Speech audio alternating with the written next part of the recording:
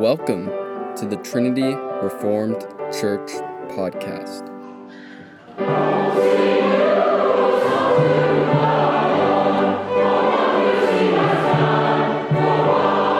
Sermon by Jason Cherry on July 31st, Lord's Day service.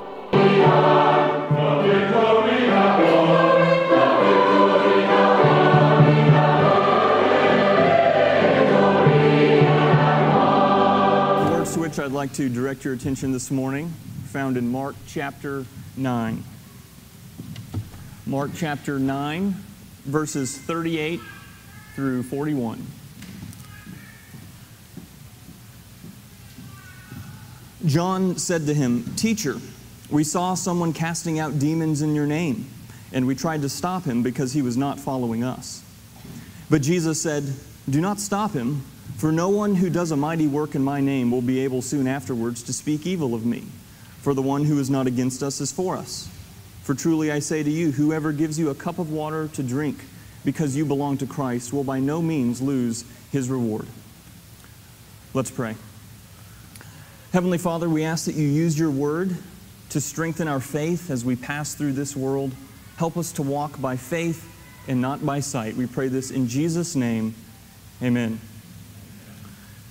Proud logic suggests that anyone not ministering in my circle must be lacking. And in this passage, we see that John is filled with proud logic. You will recall that earlier in this chapter, in Mark chapter 9, verse 34, just a few verses before this, the disciples were arguing. They were disputing with one another about who was the greatest.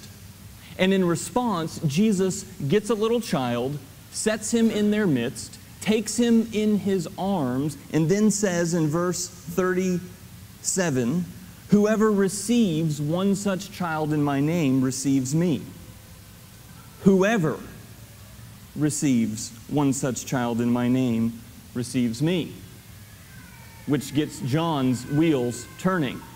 Really, John is thinking, whoever? Even those who aren't traveling with us right now, whoever receives one such child in Christ's name receives Christ?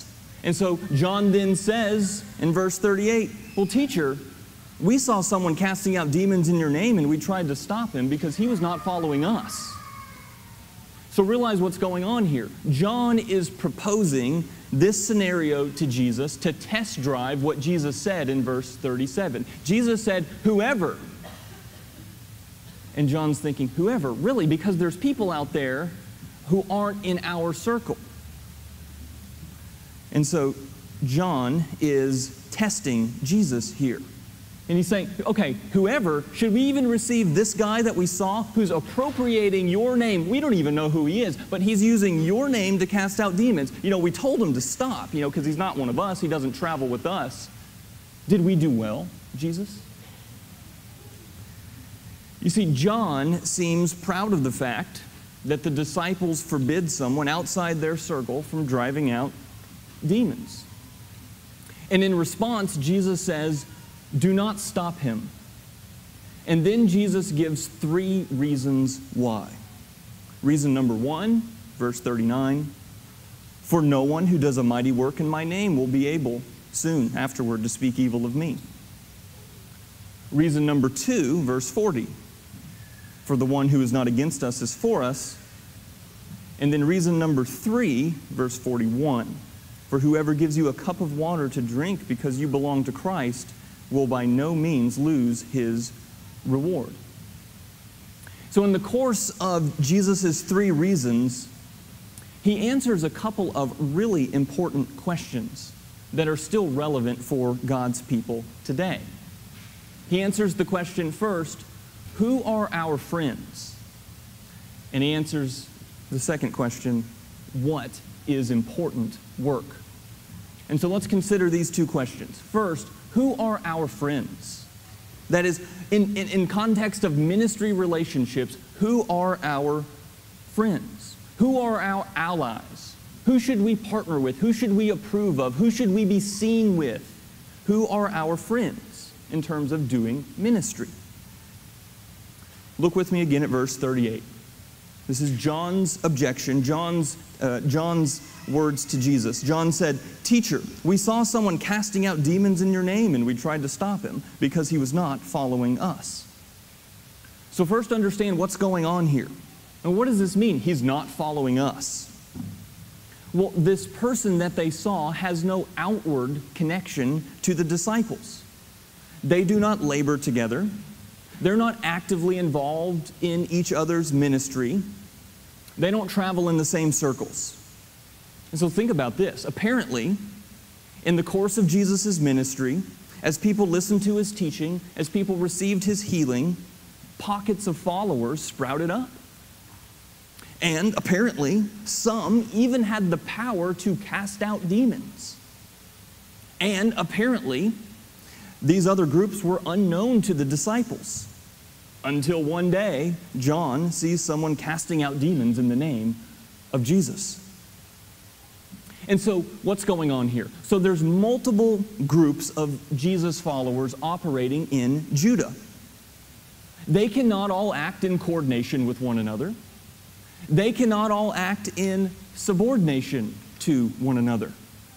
And what we learn in this passage is that's okay. This passage is teaching us about identifying sides. This is essential to gospel ministry. We must identify sides. Who's on whose side? How do we know who are our friends? And how do we know who are false friends? How do we know who's an ally in ministry? And how do we know who's a saboteur? And here we learn it's not a simple question. It's not black and white. Scripture elsewhere confirms the complexity of this question. Consider Abner. Abner was an honorable man, but an enemy of David. Joab was a dishonorable man, but on David's side. This is a difficult question. Who are our friends in ministry? Who are our allies? It's not always easy to know. And yet the question seems oddly relevant in our tumultuous times. Today there are many different churches, many different ministers, many different para-church organizations carried off in different directions, doing ministry of all different sorts. Many groups are out in different parts of the harvest without direct connection to each other, without direct knowledge of each other. And Jesus says in verse 40, "For the one who is not against us is for us." And I think it's important that we as Trinity Reformed Church receive the words of Jesus this morning. So listen carefully. Who's on whose side? Who's our allies? Jesus says, "The one who is not against us is for us." Now, what does this mean? Well, there are many different churches out there doing ministry different from us. There are churches out there that look different than ours. Their services on Sunday morning look different than ours. Their distinctives look different than ours. Their emphasis looks different than ours. Their gifts look different than ours. What should we do about it? Well, we have to embrace the fact that, yes, they may look different than us, but that doesn't mean they're not on Christ's team too. What are we supposed to do about it? There's all these different groups out there doing ministry in the name of Jesus, and they do it differently than us. They look different than us. They sing different songs than us. They read different books than us. They go to different conferences than us. What should we do about this problem? Well, we have to recognize that it's okay. That's okay. It's not necessary for every group to do things identical. It's not necessary to do everything the same, for us all to read the same books, to listen to the same podcast, to have the same people we look up to. That's okay if we do things differently. But I want you to notice the tendency here, especially seen in John in verse 38. Notice the tendency in Christians. The tendency is to see other Christian groups, to even see them doing faithful work, such as casting out demons in Jesus' name. And the tendency is to say, but wait, he's not following us. He's not one of us. I mean, wait, how could he possibly be doing faithful ministry? He hasn't read these books here that I think are really important. How could he possibly be doing faithful ministry? Wait. He's not listened to the podcast in my podcatcher. How could he possibly be doing faithful ministry? He doesn't know all these things that are essential, that I've said are essential. How could they possibly be honoring the Lord in their ministry? That's the tendency of Christians. We've got our circle we do ministry in. There's lots of other Christians out there doing ministry. We say, they're doing it different. They're reading different books. They're going to different conferences. They're listening to different podcasts. How could they possibly be faithful Christians too? That's the tendency that's within all of us as Christians. So back to our question. How do we know who are our friends in ministry? How do we know who are our allies? In other words, by what standard do we identify who are our allies? By what standard do we identify who are our friends and who are false friends? Consider two guidelines. First, how do we know who are our friends? Well, first realize it's not about appearances. It's not about mere appearances. Because understand that when modern Christians are wrestling with this question, when modern Christians are trying to determine friend or foe, we make judgments based on superficial appearances. And basically, we make judgments like we're a PR firm for some corporation. And so when we start thinking about this question as Christians, basically we say, well, I kind of like that ministry and what's going on over there. I kind of like that pastor. I kind of like that church. But if we're seen associating with them, if we're seen associating with that pastor, if we're seen associating with that ministry, well, that's going to make us look bad because a lot of people don't like them. A lot of people slander them. And so if we're seen, publicly acknowledging them or doing ministry with them or forming alliances with them, then those people that slander them, they're going to slander us. See, that's how we run the calculation as modern Christians. We're moderns. We're basically full-time PR firms here when we think about these sorts of things. But realize we're not called to make alliances based on mere appearances. If deciding friend or foe was based on appearances, then Barnabas would never have taken Paul to the apostles and vouched for him in Acts chapter 9, verses 26 and 27. Likewise, in the case of Jesus, in John chapter 7, they come after Jesus and they're slandering him. And Jesus says this in John chapter 7, verse 24, "Do not judge by appearances, but judge with right judgment." And so we know that identifying friend or foe is not based on appearances. And so, rather than judge by appearances, Jesus says, judge with right judgment. So think about what that means. Judge with right judgment. First off, you're supposed to judge. Jesus said it, judge with right judgment. So, when you're trying to figure out friend or foe, when you're trying to determine who's your friend in ministry, judge. Let's start there. We need to judge. So judge, and then judge rightly. So we are supposed to judge, we're supposed to assess, we're supposed to make a decision. But how are we supposed to do that? If not by appearances. And so, how do we know who are our friends? The first guideline is, it's not about appearances. And the second guideline is it's about sincere devotion to the Jesus of the Bible. And this is what Jesus is getting at in verse 39. Jesus said, "Do not stop him, for no one who does a mighty work in my name will be able soon afterward to speak evil of me." In other words, what Jesus is saying here, and I realize this is hard for us to accept, we're very cynical people, but what Jesus is saying here is the fact that this man is able to work miracles in Jesus' name shows that he's not an enemy. The man is associating himself with Jesus by using his name. He's casting out demons in the name of Jesus, so he's publicly associating himself with Jesus of Nazareth. And Jesus is basically saying, this puts him on the right side. And Jesus is saying, such a person cannot consistently go on to speak as Jesus' enemy. And so there's no justification for John and the disciples to oppose this person.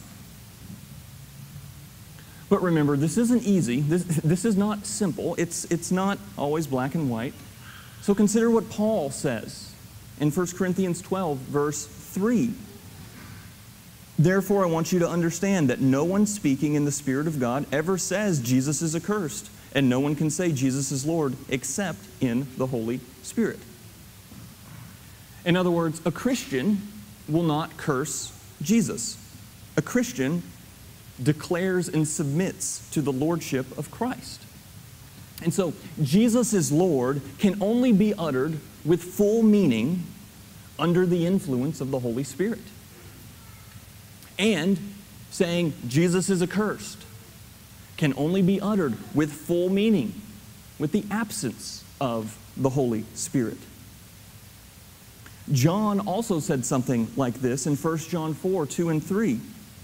By this you know the Spirit of God. Every spirit that confesses that Jesus Christ has come in the flesh is from God. And every spirit that does not confess Jesus is not from God. And so, tying this all in then with verse 39 in Mark chapter 9, it all starts with their devotion to Christ. Jesus said, verse 39, consider it again. Do not stop him, for no one who does a mighty work in my name will be able soon afterward to speak evil of me. And so that means that those who minister in Jesus' name with sincerity are friends. And I emphasize with sincerity, for the same reason that some of you are wondering, but what about those people who use the name of Jesus but then deny the Jesus of the Bible? Well, yes, that's a real problem. And in fact, we see that situation in Acts chapter 19, verses 13 through 16. The Jewish exorcists started using the name of Jesus in their work. And their practice is condemned. Why? Because they had no actual allegiance to Jesus. They had no actual belief in Jesus. They did not sincerely use the name of Jesus in their work. They were not genuine in their belief in Jesus. They just used his name, like someone might use a magic incantation. And so, how do we know who are our friends? By what standard do we identify who are friends, who are false friends? Well, we've got two guidelines. First, it's not about appearances. Second, it is about sincere devotion to Christ. Those who serve the Lord with sincerity, those who acknowledge that Jesus is Lord, 1 Corinthians 12:3, those who acknowledge that Jesus is God, 1 John 4, 2 and 3, those who are serving in the name of Jesus, Mark chapter 9, verse 39, those are the people that we should recognize as allies, as ministry allies. John's problem is that he is looking for whether or not they have membership in his circle. You know, he's worried about, do they know our secret handshake? But in practice, this passage is teaching us that sincere believers in the Lord who make the Orthodox confession, they are to be considered on the same team. Whenever there are genuine and sincere signs of faithfulness, Jesus is teaching us here that we must presume that the gospel is at work. It is our duty to love Christians everywhere, even if they don't agree with us on every point, even if their ministry looks different from ours. Now, this doesn't mean we have to have the same degree of cooperation or friendship with everyone who sincerely does ministry in the name of Christ, but it does mean that we are part of the universal church. We are not a sect. And so, the first question this passage answers is, who are our friends? The second passage this question answers is, what is important work? What is important work? So look with me at verse 41. Jesus says, "For truly I say to you, whoever gives you a cup of water to drink because you belong to Christ will by no means lose his reward." So verse 41 is saying that every cup of cold water given to those who belong to Christ will be revealed in the last day and will be rewarded. Now think about this, because a gift of water in the ancient world, that's a basic feature of ancient hospitality. I mean, that's just assumed. Like, of course you give someone a cup of water. This is no big deal. This is the most ordinary, routine thing you could do for someone in the ancient world, in ancient hospitality. No one in that first century world would think that this deserves a reward. No, this is just assumed. This is just what you do. This is so simple and ordinary. No one would think that this should be rewarded. Yet Christ here says, no, even the most assumed act of charity will be noticed by your heavenly Father, and it will be rewarded. And so realize what this is saying. Even the smallest acts of hospitality and service given to Jesus' followers will not go unnoticed by your heavenly Father. It may go unnoticed by other people, but it will not go unnoticed by your heavenly Father. And this should provide encouragement to you to make small acts of kindness, small acts of service and hospitality to your brothers and sisters in Christ a priority. God sees all of it, and God remembers and, it says here, rewards that life of faithfulness. You see, we often use the doctrine of God's omniscience as a deterrent against sin. And we say, God's watching, so don't sin. You might think no one else sees it. You might think you're getting away with it, but you're not getting away with it because God sees everything, therefore don't sin. And of course, using the doctrine of God's omniscience in that application is perfectly acceptable. But Mark chapter 9, verse 41 teaches us that we should also use the doctrine of God's omniscience as an encouragement for faithfulness. In other words, we should also be saying to one another, God's watching. God sees everything. So even if no one else knows about this small act of kindness, God knows, God sees it, and God will reward you.